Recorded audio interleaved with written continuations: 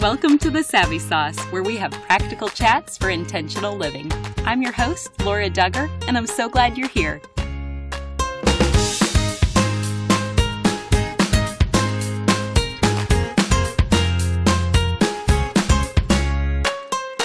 Our sponsor today is our favorite option for online counseling with a spiritually informed and professionally licensed counselor. Visit faithfulcounseling.com/thesavvysauce to receive 10% off your first month. Welcome back for another one of our most popular episodes from last year. Dr. Rob Rienow is funny, relatable, and so wise. He's going to elaborate on 4 power-packed moments we have every day with our children, and he'll also share when God gives us supernatural influence. These lessons have personally influenced my parenting, and I can't wait for you to hear this conversation. Here is number 9 from 2020, Visionary Parenting and Grandparenting with Dr. Rob Rienow. Welcome to The Savvy Sauce, Rob. Thank you very much. I've been looking forward to this. Well, let's begin with you just sharing a bit about your background with us. Well, sure. I grew up in Connecticut, and when I was born, neither one of my parents were Christians, didn't come from any kind of like spiritual background or generations of believers. My mother was my father's 4th wife. My father was my mother's 2nd husband. And very soon into their marriage, things started falling apart, not surprisingly. And it was when I was 3 months old that God worked a miracle in my mom's life and brought her to faith in Jesus. And so she was like the first Christian in our whole family tree. And she led me to the Lord when I was a little boy. She led my older brother to the Lord. My parents got divorced when I was 15, though, because my dad was an atheist. My dad was a secularist, kind of thought that my mom had become a Jesus freak person. And he actually had extra relationships outside the marriage, which brought their marriage to an end. And it was really through that kind of dark time in my life that God gave me a heart for youth ministry and family ministry. So I left Connecticut, went out to Wheaton College, met my wife Amy in graduate school there. And Amy and I now just celebrated 25 years of marriage together. We have got 7 children, 4 boys and 3 girls, 2 college, 2 high school, 3 elementary school. And together we lead an organization called Visionary Family Ministries, trying to equip Christians to live for Christ in the hardest and most important place to be a Christian, which is home. So we've been doing this ministry full time for the last 10 years. Well, you definitely have a gift for casting vision. So will you start us off today by answering what you believe is God's grand vision for the home? Sure. Well, that's a big question. And I guess the answer starts with a lot of brokenness in my life. When Amy and I got married, I'll speak for myself. I really had no clue about what the purpose of family was. I didn't really have any clue about what the purpose of marriage was or being a husband was. I mean, I was a Christian. She was a Christian. We both had good intentions. So what else do you need? But we quickly realized that because I didn't have any clear understanding of why even God created the family, why God created marriage, why God would even give us children, we were really floundering. And at the 10-year mark of our marriage especially, God had to do a real work in my life. This was 2004. I was a youth pastor for those 10 years. And so as a youth pastor, like the number one mission of my life is passing my faith to other people's children. So I'm going to pray with other people's children, read the Bible with other people's children. And I had a real mission to help everybody else's kids follow Jesus. But the problem was I didn't have any mission, sense, calling, purpose to do that with my own kids. So I was a very passionate leader at church, and I was very, very passive in my house. And it was that summer of 2004 that God really brought me to a place of repentance over my lack of leadership in my home. And it was that summer that through this scripture, Deuteronomy chapter 6, that God convicted me about what the purpose of our family was, what God's grand vision for the home was. Deuteronomy 6 is the great commandment. Love the Lord your God with all your heart, with all your soul, with all your strength. These commandments I give to you today are to be upon your hearts. And, Christians, if they've been around church before, they're familiar with that. But the next thing God says there is he turns our attention to the home. He turns our attention to parenting. He says, teach them diligently to your children and talk about them when you sit at home. The them there is the word of God, the things of God. So it's like, if you want to love me, mission number one, help the kids love me. If you want my word in your heart, mission number one, help the kids and grandkids have my word in their heart. And then as we began to dive into the scriptures on this and realizing that God created our family, like his purpose of the family is to be a disciple-making center. Like it is the number one place, especially for kids, that they get shaped in their faith and shaped in their heart, and that God had brought us together not just to have a home or have a family, but that he created our family to advance his kingdom in the world. And I love that you've already mentioned the strategy that Scripture lays out for us to move in that direction, and it's talk about it.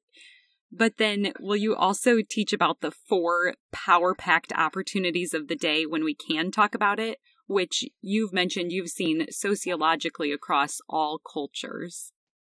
Yeah, so right there in Deuteronomy 6, God gives us a little bit of an action plan for how we can, as messed up parents, begin this process of helping our kids follow Jesus. And it's not a magic formula. It's not a do 1, 2, 3, and all your kids are going to love God and follow him forever.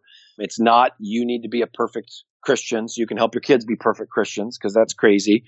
But there are 4 really specific things that God says there in Deuteronomy 6. And again, it wasn't until I was married 10 years that we had 4 children that I even saw any of this stuff.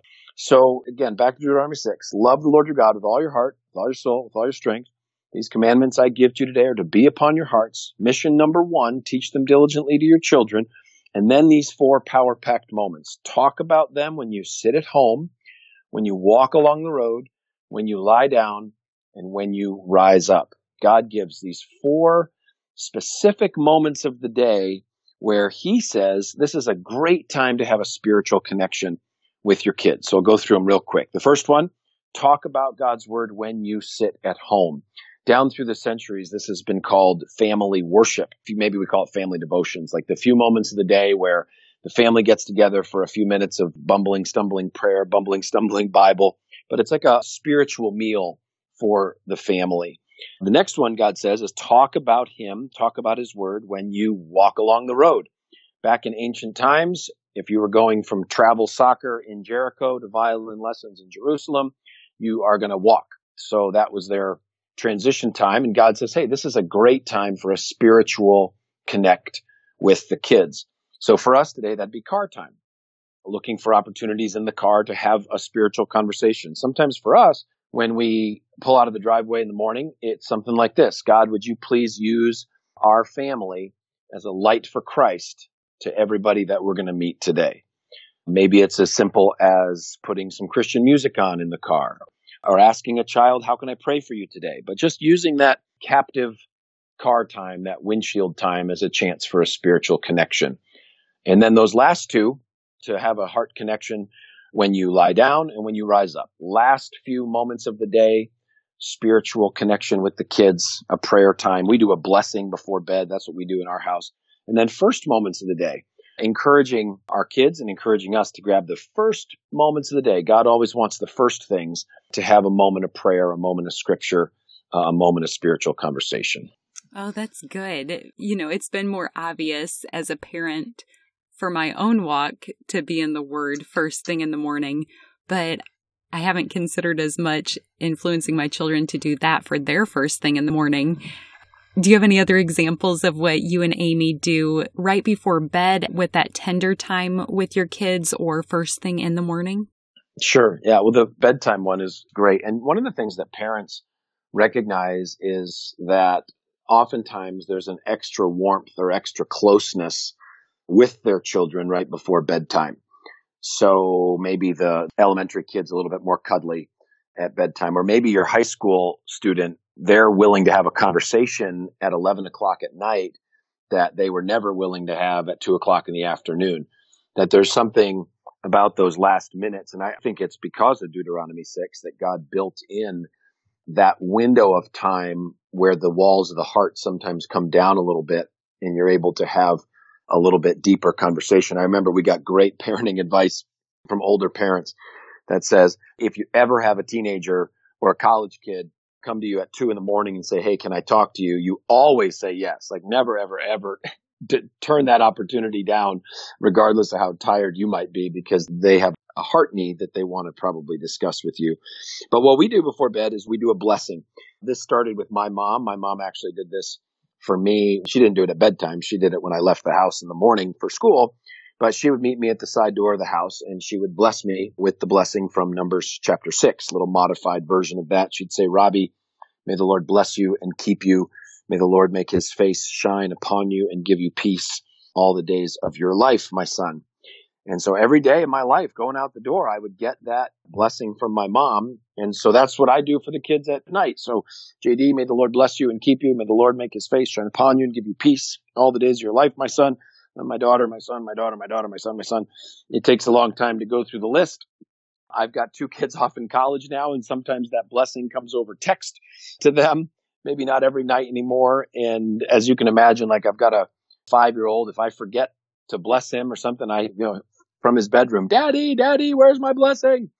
So it has become a really special final touch that they get to hear Dad bestowing good on them. Like, I want you to experience God's love as you go to sleep tonight. I love that. It makes it more bite-sized to hear some examples of what you do instead of looking like another overwhelming task to add to our list. Oh, absolutely. And now I'm curious, how do you see Satan trying to subtly block these 4 moments or opportunities? Oh, we see it all the time. See, the enemy does not want an open Bible in your house, and he does not want you coming together as a family in prayer, because he knows that if you open up God's word, it is living and active. It is supernatural through the Holy Spirit. And if you just read that Bible with a believing heart, hearts are going to get changed, minds are going to get renewed. And then Satan and the demons absolutely do not want you praying as a family or praying with your kids, asking for God's help in your family relationships. Because if you go and ask God for help, he's going to help you. And, one of the real priorities I think that Satan and the demons have is to keep you functioning with your good intentions and your willpower. So I imagine anybody listening to your podcast, Laura, has good intentions. They probably mean well. If they're a married person, they want to be a good spouse, or if they're a parent, they want to be a good parent. And my assumption is that they are trying. They are really trying. So they mean well and they're trying. But if Amy and I have learned anything in our 25 years, that good intentions and willpower are going to get us nowhere. Like, we need the supernatural power of God in our lives.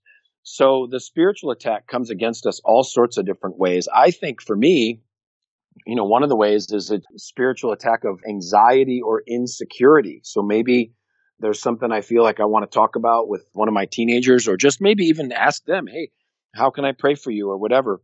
And oftentimes I will have this like pit of anxiety in my stomach about even starting the spiritual conversation with them. And I'm like, where in the world is that coming from? It's not coming from God. I mean, God wants me to do that. It's not coming from my child per se, certainly not directly, but it's spiritual attack coming against me of, Rob, don't press in to heart issues. Don't press into spiritual issues with your family. That definitely makes sense. And I think for me, it would be more of a lack of energy, like, oh, I'm tired. This looks big. Right. Okay, another thing that I personally struggle with, and I wonder if somebody listening can relate, I can sometimes hear this and go legalistic with it, which I don't think God's intention is for us to do that, and I don't think that's your vision at all. So how do we even fight against taking in this information and then being legalistic about it? Yeah, absolutely. Well, remember, legalism is adding human rules and regulations on top of the Bible, and then judging yourself and judging other people based on those human rules and regulations. Seeking to practice Scripture is not legalistic at all. That's just Christian. And just taking it one step further, the 4 power-packed moments of the day, what if they feel like, okay, now every time I'm in the car, I need to be having spiritual conversations? What would you say to that person listening right now?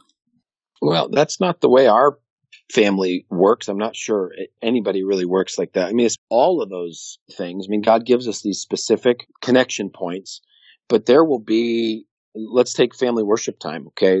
Family prayer, family Bible time. There'll be days that go by where we have little or no family worship, family Bible. And I say, okay, and the Lord convicts me about that and says, okay, Rob, we kind of dropped off here. We need to reboot this thing. And we say, okay, right, let's reboot. Let's get back on track. And then we go for a while and we're doing fine. And then we slip off and time to repent again and reboot. I mean, I just think that's the Christian life. And I think we continue to repeat that pattern of follow Jesus, fall off, repent, follow Jesus, fall off, repent. I think we keep doing that till Jesus comes back, unless I'm misreading my Bible. That's very clearly said. I love it. And now a brief message from our sponsor. If you've hung around the Savvy Sauce podcast for long, you know how much we love counseling. That's because we believe it can be transformational, allowing you to live with freedom, clarity, and purpose. I may be biased, but I only recommend meeting with a Jesus follower who is professionally trained as a counselor. That's why I'm so excited to tell you about a safe, affordable, and online option. It's our sponsor, faithfulcounseling.com/thesavvysauce. And when you sign up with that link, you will receive 10% off counseling for your first month. Many of our guests have gone to greater heights after meeting with their counselor. Other guests have talked about their marriage being revived or better understanding their past once they made the commitment to trust the process and meet with a counselor. Whether you are feeling stuck, sluggish, overwhelmed, or just proactively looking for a relationship tune-up, I would love to suggest this option for counseling. faithfulcounseling.com/thesavvysauce. From the privacy of your home and with absolute confidentiality, these licensed professional counselors are looking forward to meeting with you. You can speak with a licensed counselor through video calls, phone calls, real-time chat, and direct messaging. These counselors are professionally licensed, spiritually informed, and readily available. Again, I hope you look into your options today after visiting faithfulcounseling.com/thesavvysauce and receive 10% off your first month when you sign up through that link. Now, today we aren't only talking about our little nuclear family, so who else do you think God gives supernatural influence to? Well, in the Bible, family is much broader than parents and children in the home. You've got incredible impact of grandparents and great-grandparents from the standpoint of multi-generational faith. Now, again, in my family, with my mom being the very first Christian in our family tree, I didn't have any Christian grandparents. Matter of fact, I only had one living grandparent while I was growing up, and she did not have an active faith in Jesus, my grandmother. And so for a lot of your listeners, they may have kids who have believing grandparents, or maybe they are grandparents themselves. And the Christian vision for grandparenting is so different than the world's vision. In fact, the world's vision for aging is that the older you get, kind of once you hit retirement age and beyond, it's sort of well, thank you for participating. We'll take it from here. In other words, your influence, your purpose is diminishing as you age rather than increasing. The biblical vision is that the older you get, and especially as grandbabies come into your life, the greater your ministry becomes because more souls have been entrusted to your care. And there's so many scriptures that speak about this power of multi-generational faithfulness. You know, right before Deuteronomy 6, in Deuteronomy 4:9, God specifically says to the people, talk to your children and your children's children about the Lord and about his word. And so if you're out there and you're listening and you've got those grandkids, just recognize that your ministry for God is increasing. You're becoming more of a spiritual matriarch and patriarch in your family tree, not decreasing. And I remember hearing you talk one time just saying that means everything we're doing daily, from diaper changes to curfew discussions, all have right. An impact on our unborn grandchildren and great-grandchildren. Yeah, really something that has changed so much about our family is what you just described there, which is this idea of multi-generational vision, that what's happening in our homes right now is not just for our kids, that all the bumbling and stumbling and ups and downs and sins and struggles and victories, all of that is investing into our kids' lives, who are going to then raise our grandkids, who are going to then raise our great-grandkids. And we need to have that multi-generational vision, especially when things are hard in our families. And they're hard a lot. There's 9 sinful people in my house, so that makes lots of sin and lots of problems. And we have daily problems that we need the grace of God for. I remember an illustration from Chuck Stecker that always stuck with me.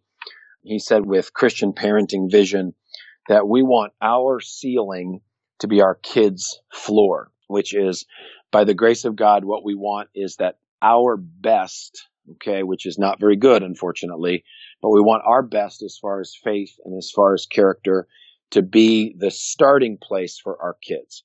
That if there's any patience in my life, of which there is little, but if there is any, then I at least want my kids to have that much patience, and I want them to have more. If there's any love for God in my life, I want them to have at least that much, but actually I want them to love God more. If there's any faithfulness as a husband, as my sons see that, I want them to be better husbands than me, so that we have this vision of generational progress. And I love that picture that you tie in. After hearing a message like this, what do you think is the responsibility then for both the young and the elderly? Well, the world gives this very anti-biblical picture of aging. So one is, as we age, we have less and less calling, mission, and responsibility. And then going along with that, of course, the world says that the younger generations should not look to the wisdom of the older generations, that we should just take it ourselves and ignore whatever has gone before, because we know better after all. So as far as a call to younger generations, one of the things that we've done a couple times, and we actually need to reboot it, and Laura, your kids are a perfect age to do this. I don't know if there's grandparents in their life or not, but doing some interviews with grandparents, asking the grandkids to come up with questions. What was life like for you growing up? What were some of the most important lessons that God taught you in your life? If you had to do it over again when you were this age, what would you do differently? What's something about God that you want us to remember? And to videotape those interviews so that there is an honoring and an active seeking of the wisdom of grandparents or aunts or uncles. And then you asked about, well, what should the older generations be doing? Just beginning with prayer. God, give me a heart as a spiritual matriarch, a spiritual patriarch in my family, that I would accelerate my ministry to the generations, not slink back. It's not time to go to Florida and collect shells. Now, there's nothing wrong with going to Florida. There's nothing wrong with collecting shells, but that's not priority one. I mean, if you've got grandkids somewhere in the world, priority one is doing everything in your power to impress the hearts of those grandkids with a love for God and serve as really special mentors for them, playing a totally, totally unique role. We talk about God has called parents to be the primary spiritual influencers of their kids. But if you lock yourself in the room with the Bible and you say, okay, well, if parents are primary, who's number 2? Well, number 2 would be grandparents. And that's a vision, I think, in the church we really need to reclaim. I'm all for spoiling grandkids. I think it's fantastic. My oldest son is engaged. They're going to get married next year. So God willing, I'll have grandbabies here at some point. I hope I'm one of those granddads that spoils them. Not spoil in the sense of give them a sense of entitlement, but just pour on a tremendous amount of love and pour on a tremendous amount of heart connection, really trying to build a relationship with them and communicating to these grandkids that Amy and I, as your grandpa and your grandma, or whatever names that we're going to get, that we love you and we are totally committed to you. Here's a phrase that as a grandfather, I am not going to use, okay? You'll hear this a lot. The great thing about having grandkids is you get to get them for a day, and then you get to give them back. I'm not going to say that because that sends a message to my grandkids that I'm happy to give them back. I'm not trying to replace their parents, but boy, Amy and I are just so excited about the chance to, if God blesses us, to have another generation in the family, to build these heart-connected relationships, these relationships of acceptance, these relationships of safety. And we want to be godly supports to our children in raising their kids. We want our children to be parents. We have no interest in being parents again in that sense, right? And usurping our children's jurisdictional authority over their children. But we just want our kids to feel like we are their best friend and greatest support in their parenting journey. Well, and it seems like you and Amy have just stewarded this role of parenting so well, and it's been a tremendous encouragement to others. So I can't wait to see, Lord willing, what he does with the grandparenting for the two of you. And on this topic, do you have any words for those who are in the sandwich generation, still caring for kids at home and also entering a season of caring for aging parents? Yeah, absolutely. Well, first of all, it's an extremely difficult life season because your ministry output and the ministry demands on you are so high. And when I say ministry output, I mean, obviously you have your primary ministry of raising your children, but then you have this secondary ministry, this other biblical gospel ministry of caring for your parents in their old age. And especially as things become complicated medically or financially or with transitions and all that sort of stuff, it's incredibly physically taxing, emotionally taxing, spiritually taxing, financially taxing, all those things. And I would say just very, very practically that it's important during that intense season of ministry that has to be a season of saying no to a lot of tertiary and whatever the other word is, quadrillary, whatever comes in 3 and 4. There's going to be a lot of no's in that season of life. There's going to be a lot of no's to volunteering for the extra stuff at church. There's going to be a lot of no's to signing up for extra jobs or extra work or whatever it's going to be because you've got all you can do to keep your head above water with primary ministry 1 of your home and primary ministry 2 or secondary ministry of caring for parents. So I think that is an area that a lot of families begin to struggle because they don't say the necessary no's. And I would also say that for a lot of folks that are in the sandwich generation, they have siblings. So in other words, let's say there's 3 siblings in the family and they've all got their families, but they're trying to take care of mom and dad. That is an absolutely vital time for the siblings to build as close a relationship as possible and to communicate as much as possible. If they're believers, to begin praying together over text, over the phone, because part of the way the enemy is going to want to mess up that family's ministry is by creating conflict between the siblings as they're trying to care for mom and dad. I think that paints a very real picture so that they can avoid compassion fatigue or burnout. Is there anything that they can also be doing to nurture their own soul while they're in this season of giving? Yeah, I think marriages struggle a lot during that time because there's a basic, the leave and cleave and become one principle. When a young couple gets married, they try to follow that, right? They move out of mom and dad's house, they cleave together, they become one. The term family changes in the sense that when we're growing up, family is our parents and siblings. But if you ask me, how's my family doing? I don't talk to you about my parents and my siblings. I talk to you about my wife and my children. And if you ask, how's your extended family? Well, then I talk to you about my parents and siblings and aunts and uncles. So what happens during those sandwich years is oftentimes the extended family needs, aging parents, is now demanding more primary consideration.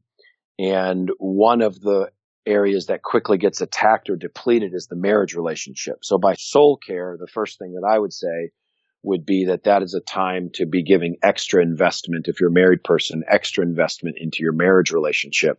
Otherwise, the demands of caring for the aging parents is going to take a real toll there. Oh, thank you. I think that's really wise. How did you find out about the Savvy Sauce? Did someone share this podcast with you? Hopefully you've been blessed through the content, and now we would love to invite each of you to share these episodes with friends and help us spread the word about the Savvy Sauce. You can share today's episode or go back and choose any one of your other previous favorites to share. Thanks for helping us out. And Rob, as we're starting to wind down, is there anything else that we didn't cover today that you just have a passion to share with everyone listening? Just an encouragement that God loves your family. He put you together for a reason. Sometimes if you're at a church that does small groups, they put you in a small group, and they say, these are your friends now. and that's fine. And sometimes it works and sometimes it doesn't. But God did that in your life. God put you in a small group. He intentionally put you into this world with some very specific people. And if you're a married person, you have children, he put you into a home with these people. And all of them are messed up. All of them have problems. All of them are sinners. You're going to have conflicts with all of them. But God did it on purpose, and he did it, and he loves the family that he put together for you. And he's got a plan to use my messed up family and your messed up family. He's got a plan to use this discipleship small group he put us in called a family to draw us closer to him and then launch these kids, launch these grandkids into the world to make a difference in the world for Christ. That's awesome. If this is someone's first introduction to you, where can they continue learning from you or connect with you online? Boy, Amy and I would love to connect with any of your listeners. You can find us online. If you just type in Visionary Family Ministries, you type that into wherever you want to type it into Facebook or Twitter or Instagram. Our website is visionaryfam.com. A lot of the conversations we've been having today have been on the parenting and grandparenting side. And if there's one resource that people might want to consider picking up, it's Amy's and my book called Visionary Parenting. And you could find that, wherever you buy your books. There's also a video Bible study on our website if you wanted to do that in your small group. Amy just published a new book for moms called The Not So Perfect Mom. It is on guilt and perfectionism in moms. And it is phenomenal. I would love for listeners to check that out. And then my daughter, Lissy, our 20-year-old daughter, Lissy, just finished a new book called The Heart of Your Teen. And it is about the parent-teen relationship from a teenager's perspective. And it is amazing, super unique and different. So that's The Heart of Your Teen. All that stuff's on our website, visionaryfam.com or Amazon or wherever you would get your books. We will certainly link to that in our show notes and also make it easy to find on our resources page of our website. And then one final thing for listeners, we will be doing a giveaway on social media. So stay tuned for your opportunity to enter to be selected to receive one of these books. And Rob, I like to conclude each of these interviews with one final question. We're called the Savvy Sauce because savvy is synonymous with practical knowledge or insight. And so we would love to hear, what is your Savvy Sauce? Sure. Our Savvy Sauce, and we've got this written on a little cross-stitch thing on our wall. It's actually a proverb or an encouragement from a guy named G.K. Chesterton. And it says this: if it's worth doing, it's worth doing poorly. If it's worth doing, it's worth doing poorly. Now, that might sound opposite to what you think, but what that means is, let's go back to where we started our conversation about these 4 times of the day to try to have a spiritual conversation with our kids. If it's worth doing, it's worth doing poorly, which means there's plenty of times when it comes to our family worship time that it's, okay, kids, dad's exhausted. I'm going to pray and we're all going to go to bed. Okay, God, help these kids fall asleep fast. Amen. Now, that's not some great family Bible time, right? But we prayed before bed. Okay, on to bed. If it's worth doing, it's worth doing poorly. You've got a teenager, some awkward conversation that doesn't go very well about some heart issue or spiritual issue.